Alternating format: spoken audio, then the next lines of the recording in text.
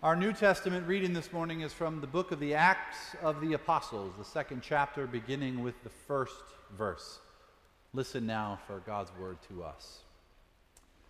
When the day of Pentecost had come, they were all together in one place. And suddenly from heaven there came a sound like the rush of a violent wind, and it filled the entire house where they were sitting. Divided tongues as of fire appeared among them, and a tongue rested on each of them. All of them were filled with the Holy Spirit and began to speak in other languages as the Spirit gave them ability. Now, there were devout Jews from every nation under heaven living in Jerusalem.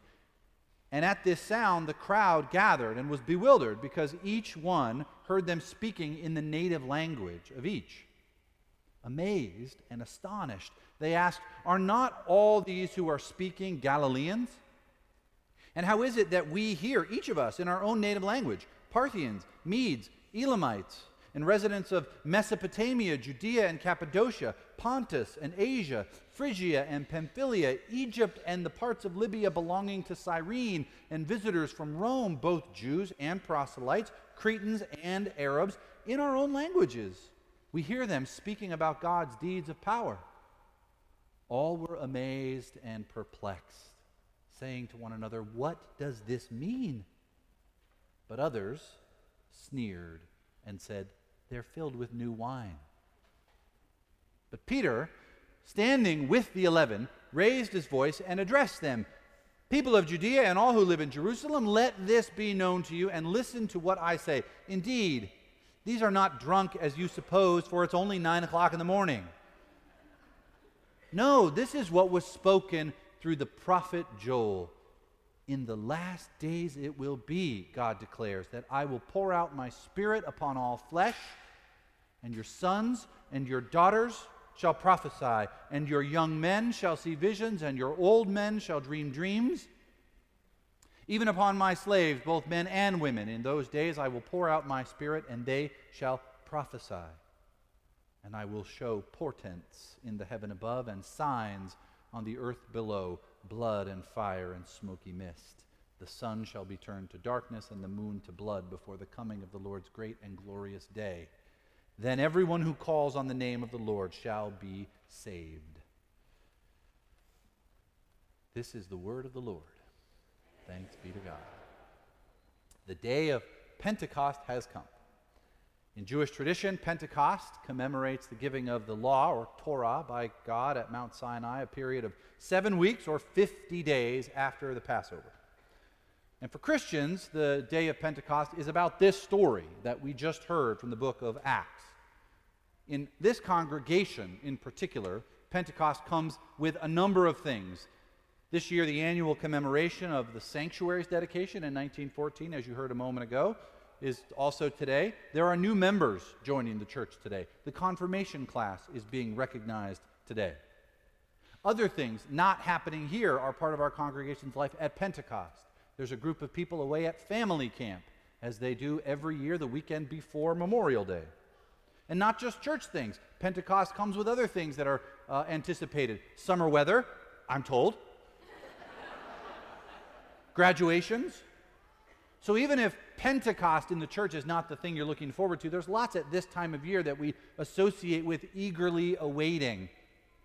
And so here we are. The day of Pentecost has come. When the day of Pentecost had come for the women and the men of that early church, they were all together in one place. You can almost see them, all crowded into a room there in Jerusalem where they're staying. You can almost see them constantly devoting themselves to prayer, as Luke, the author of Acts, tells us they were doing in chapter 1. "Do not leave Jerusalem," Jesus had told them. "Wait there." And so they waited, hidden away in an upstairs room, surrounded on all sides by citizens and soldiers who merely weeks before had first arrested and then tried and executed Jesus, their friend, their rabbi, the one they followed here from their homes in Galilee. Can you see them? Waiting, praying, nervous, disappointed, guilty, frightened even, homesick? Sure. But all together in one place. Can you see them? I think you can see them because I think we are them. We who are together in this one place are like the people who were all together in that one place in important ways. We too are praying. We too are waiting for some power from heaven to come and fix things in our world. You know the news. 10 more people died in a gun attack at a school this week, and nobody that I'm talking to or reading is expressing much hope that this tragedy is going to change any more than the previous tragedies going back 3 decades now have done. But we're all together in one place, and I'm glad for that. I'm glad that there is a community here of women and men, children, youth, adults, older adults, a community praying, a community working, a community waiting for things to be set right. That is a church. Today I am grateful for the church. And I am happy to stop there. I have to confess to you that it feels like enough to me to be this community, all gathered together in one place. That feels like enough. In this age, when so much seems to threaten to pull communities apart, being a community all together in one place really feels like work enough. But the place that I'm happy to stop seems to be the place where God is just starting. The church is a community for sure, but it is a community filled with the Holy Spirit. And that is the good news that we claim at Pentecost, the good news that is embedded in these ancient portents and signs, blood, fire, and smoky mist that Peter is breathlessly contending is all coming true right now. That the Spirit of God fills this community, all of it. Sons and daughters, young and old, all flesh. And that's good news. But how is it good news? What does it even mean? I think it means that the oldest and the youngest members of this church are alike, filled with the Spirit and given gifts for the building up of the body, and so they use them. I think it means that the wealthiest and the most cash-strapped person in this communion are alike, filled with the Spirit and called to serve those in need with love and care, and so they do. I think it means that the strongest and the most frail here are alike emboldened to speak good news to people dulled by a daily drip, drip, drip of bad news, and so they do. The church is holy in the language of the creed because it is a Spirit-filled community. Now I know Spirit-filled and Presbyterian may not be things that you necessarily associate with one another. But maybe that's because we restrict our sense of what spiritual is to that which is ecstatic. Maybe it's because we take the story of Pentecost to be a template for the church in all times and all places, instead of as a story about the inauguration of the church at one particular time, in one particular place. On Friday night, our church session, the elected board of elders, spent some of its monthly meeting time examining these 8th graders who have completed confirmation this year and who will be professing faith, and some of them becoming active members of the congregation. It's quite a spectacle to be part of, I can assure you. These young people and church elders sharing together about their faith and their life in the church. It happened again this morning as well for those who couldn't be there on Friday night. There is a spirit, trust me, in those conversations that you just can't miss. And it might have been that spirit that prompted one of those students who had previously decided that they were not certain enough to make a profession of faith, a decision we totally respect and allow them to make. But maybe that spirit is what prompted the student to approach me as they were leaving and ask me, is it too late to change my mind? 2 things about this. First, that is the easiest question you will ever be asked, and the 4-word answer rolls right off the tongue. It's never too late. Say that with me. It's never too late.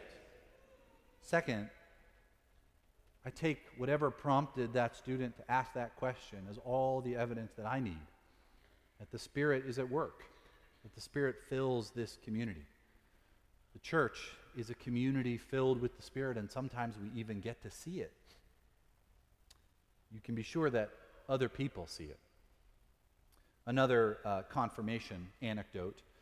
On the bus ride to the spring retreat back in March out to Holland, Michigan, one of the 8th grade students shared with me that earlier in the day they had been subject to ridicule from their peers because they were going to be spending the weekend at a retreat with church. I hear this kind of thing from students with some regularity, that their belonging to a church is scorned by their peers.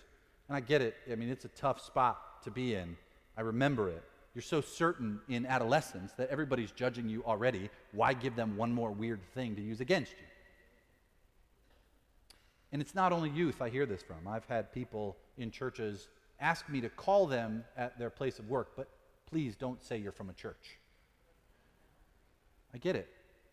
In our age, church, Christianity is largely identified by a lot of people as a force for intolerance, as something that is willfully opposed to science, something that is heartless and hypocritical, and to be identified with that is something that can come with a real cost.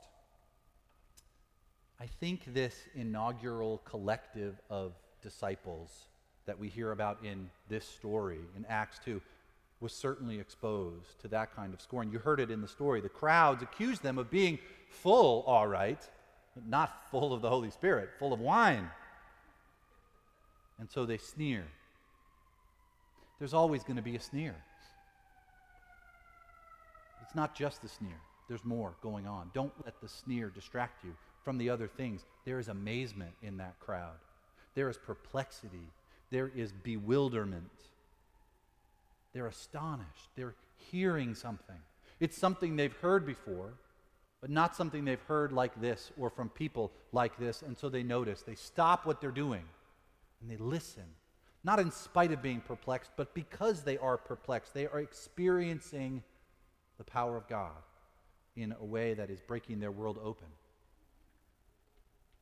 I think you have to ask, if nobody's perplexed, if nobody is amazed or astonished or bewildered at what they see coming from the church, if nobody is sneering, what are we even doing? Not that it's about spectacle. I mean, listen to what this crowd is saying. Pay attention to why they are so confused. It's because they understand. Are not all of these who are speaking Galileans? And how is it that we hear, each of us, in our own native language? They heard and they understood. There's more going on here, I think, than linguistic theatrics. There is hearing and being heard. There is understanding and being understood. Willie Jennings says, when you speak a language, you speak a people. What is amazing to this crowd is that their language is being spoken, their lives are being spoken by the Spirit of God.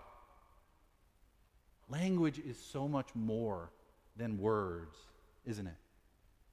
I'm married to someone who grew up in another country speaking another language. There are parts of her personality that don't come out in English.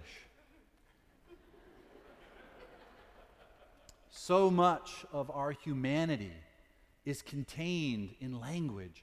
Memory, community, family. Language involves your body, the way that the muscles of your mouth and your hands and your face all work together to convey meaning. Language builds cultures. Language is planted and grows out of land. And so look again at what God is doing here. God is connecting the church to practically the entire known world through language, through their language. This table of nations that gets name-checked, Parthians, Medes, Elamites, and so on, it's like a table of contents for the rest of the story of where the church is going to go, and it establishes the church as irreducibly Catholic, as we say in the Creed. In other words, global. That is the miracle of Pentecost. Not only that some Galileans could all of a sudden speak Mesopotamian and Egyptian, but that the Mesopotamians and the Egyptians could hear themselves addressed by God in the language of their own land, their own people, their own bodies. God does not disdain their language, because God, in another terrific expression of Willie Jennings, God speaks human fluently. A group of people from a church I was in California went to Peru, to a village in the Andes called Ayacucho, to install a water purification system. And one of the Californians who went on that trip was actually a Canadian, a guy named Will, who had the gift of the gab. And at the first chance he got, Will decided he was going to bring greetings to the church in Ayacucho from our presbytery in California. And the other leaders of the trip did not know Will had planned to do this. Will didn't plan to do it in French. He didn't plan to do it in English. He didn't even plan to do it in Spanish. He had planned in advance to do it in Quechua, the language of the people in that village.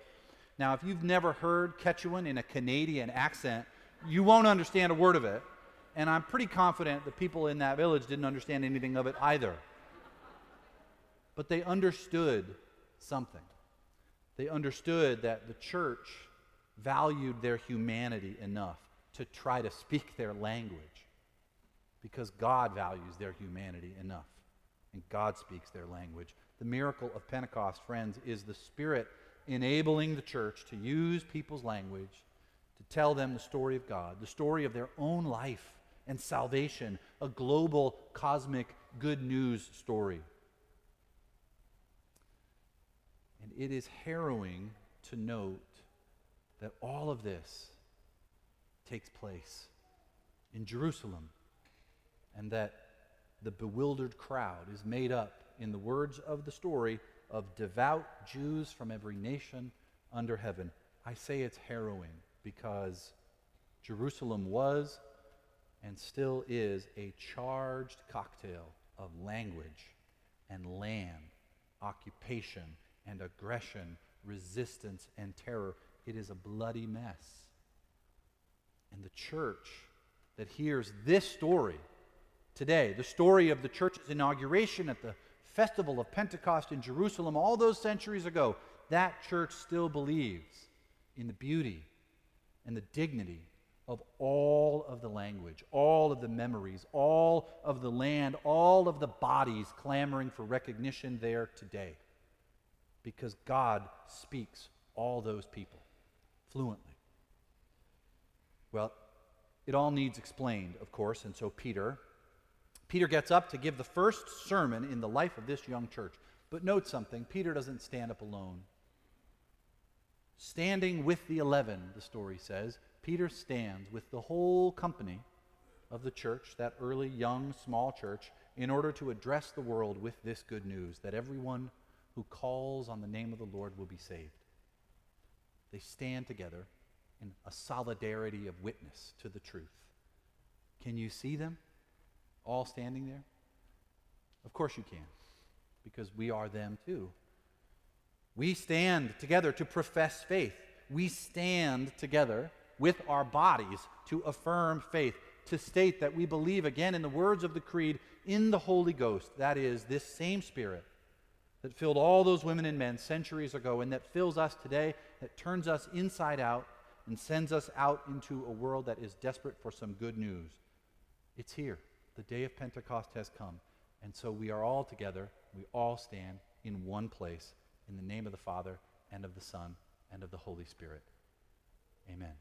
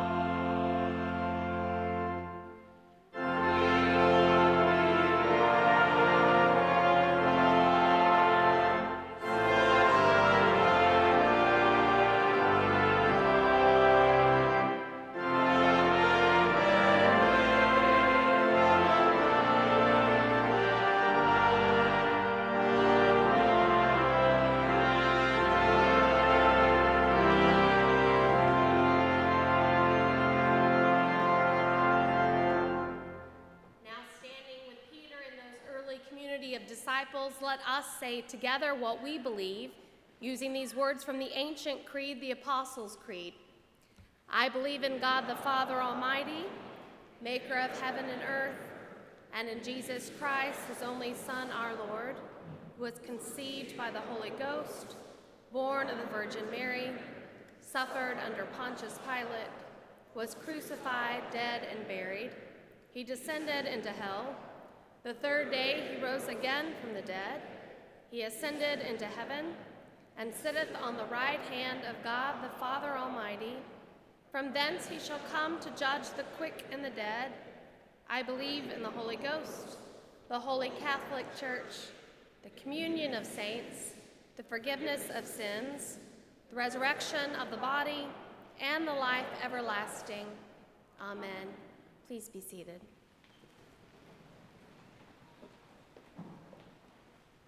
Friends, it is my honor to introduce to you the 33 young people who make up this year's confirmation class. A little bit about what they have done this year. Ever since September, they have covenanted together to meet regularly, to explore the faith of the church into which they were baptized. Many of them now desire to profess publicly that faith for themselves and to assume greater responsibility in the life of the church and in God's mission in the world. So, we, all of us, rejoice that you all share with us in our common ministry. In your baptism, you were joined to Christ and made members of his church. And in the community of the people of God, you have learned of God's purpose for your life and for all of creation. You have been nurtured at the table of our Lord and called to witness to the gospel of Jesus Christ. The promise of Scripture is for you that we are what God has made us, created in Christ Jesus for good works, which God prepared beforehand to be our way of life. They have not walked alone this year, however, and so I would like to introduce to you the small group of circle leaders who have accompanied them this year. These leaders have met with them on a weekly basis. These leaders have gone away on as many as 3 weekend retreats with these students. They've shared their own life, shared their own faith, and in other ways been models of faithful church membership. So I'm going to introduce them to you now and ask that they come stand up here with me. Luke Beasley, Carol Becken, Andrea Page, Kathy Rodak, Regan Burke, Karen Frank, and Kirsten Almos.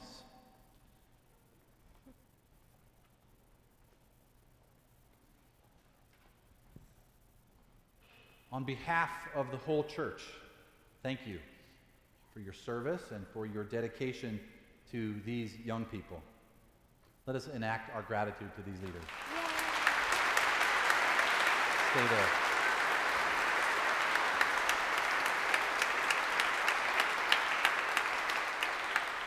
And now I would like to introduce Elder Mallory Garfield, who will present the confirmation class, who will line up with their parents down this middle aisle. Mallory? On behalf of the session of Fourth Presbyterian Church, I commend this year's confirmation class to the congregation for having completed the confirmation process in good faith. When your name is called, please take your place in the center aisle. Parents are invited to stand on either side of their son or daughter in the aisle. Charles Calkins.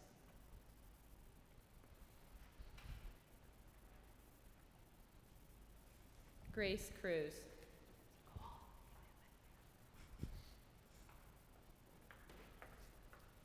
Adeline Daub.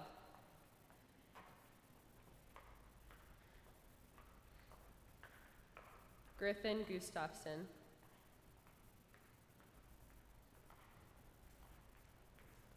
Elena Myers.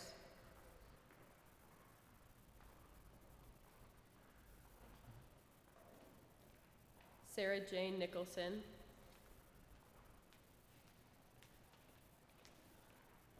Meredith Phelps.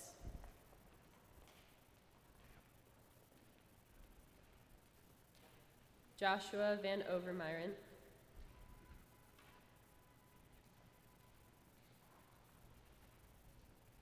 Eric Ward.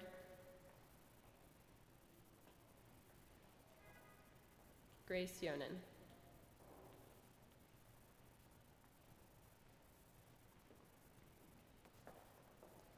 Alicia Berger,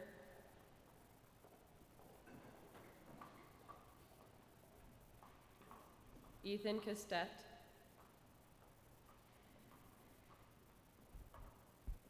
Robert Cups, Delaney Haas,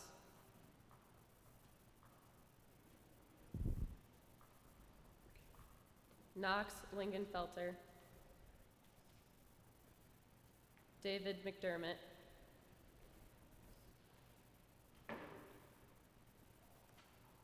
Isabella Monroy,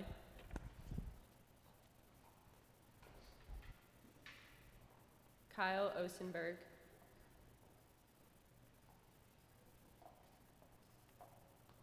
Laura Pilkin,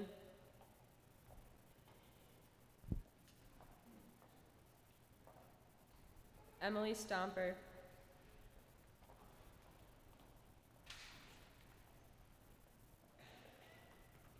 Shay Vandermeed,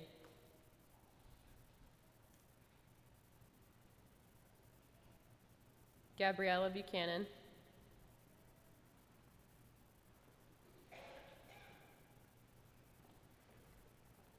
Caroline Culver,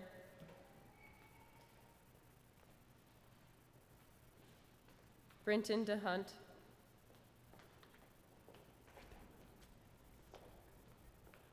Jack Fleck,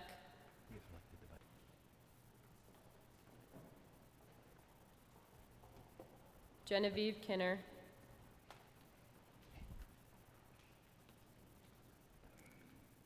Claire Mertzluft,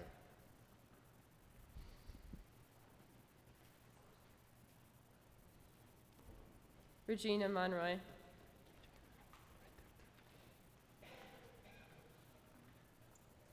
Bennett Patterson, Natalie Ruhana,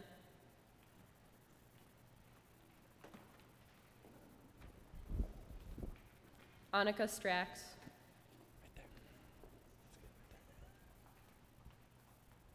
Henry Wallace,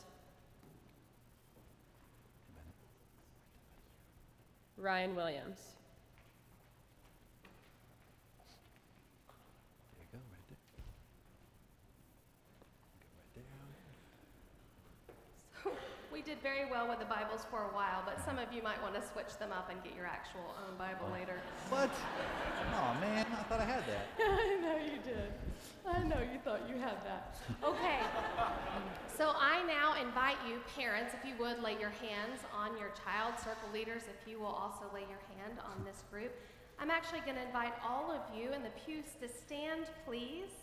And if you would either place your hand on the shoulder of the person in front of you, or if that's uncomfortable, just put your hand out so that you too can bless towards the center aisle so that we can all bless these, our new confirmands. Let us pray. Gracious God, by water and the Spirit, you have claimed us as your own, cleansing us from sin and giving us new life. You made us members of your body, the church, calling us to be your servants in the world. Renew in these children of yours the covenant you made in their baptism. Continue the good work you've begun in them. Send them forth in the power of your Spirit to love and serve you with joy and to strive for justice and peace in all the earth. And now, O Lord, uphold them by your Holy Spirit. Daily increase in them your gifts of grace, the spirit of wisdom and understanding, the spirit of counsel and might, the spirit of knowledge and the fear of the Lord, the spirit of joy in your presence, both now and forever. Ever-living God, guard these your servants with your protecting hand, and let your Holy Spirit be with them forever. Lead them to know and obey your living word, that they may serve you in this life and dwell with you forever in the life to come. Through Jesus Christ our Lord, who taught us to pray, saying, Our Father, who art in heaven, hallowed be thy name. Thy kingdom come, thy will be done, on earth as it is in heaven. Give us this day our daily bread, and forgive us our debts, as we forgive our debtors. And lead us not into temptation, but deliver us from evil. For thine is the kingdom, and the power, and the glory forever. Amen. Friends, with joy and thanksgiving, we welcome you to share in the ministry of Christ. for we are all one in him. Let us enact our welcome, and then you may be seated. All right, let's see how long this takes.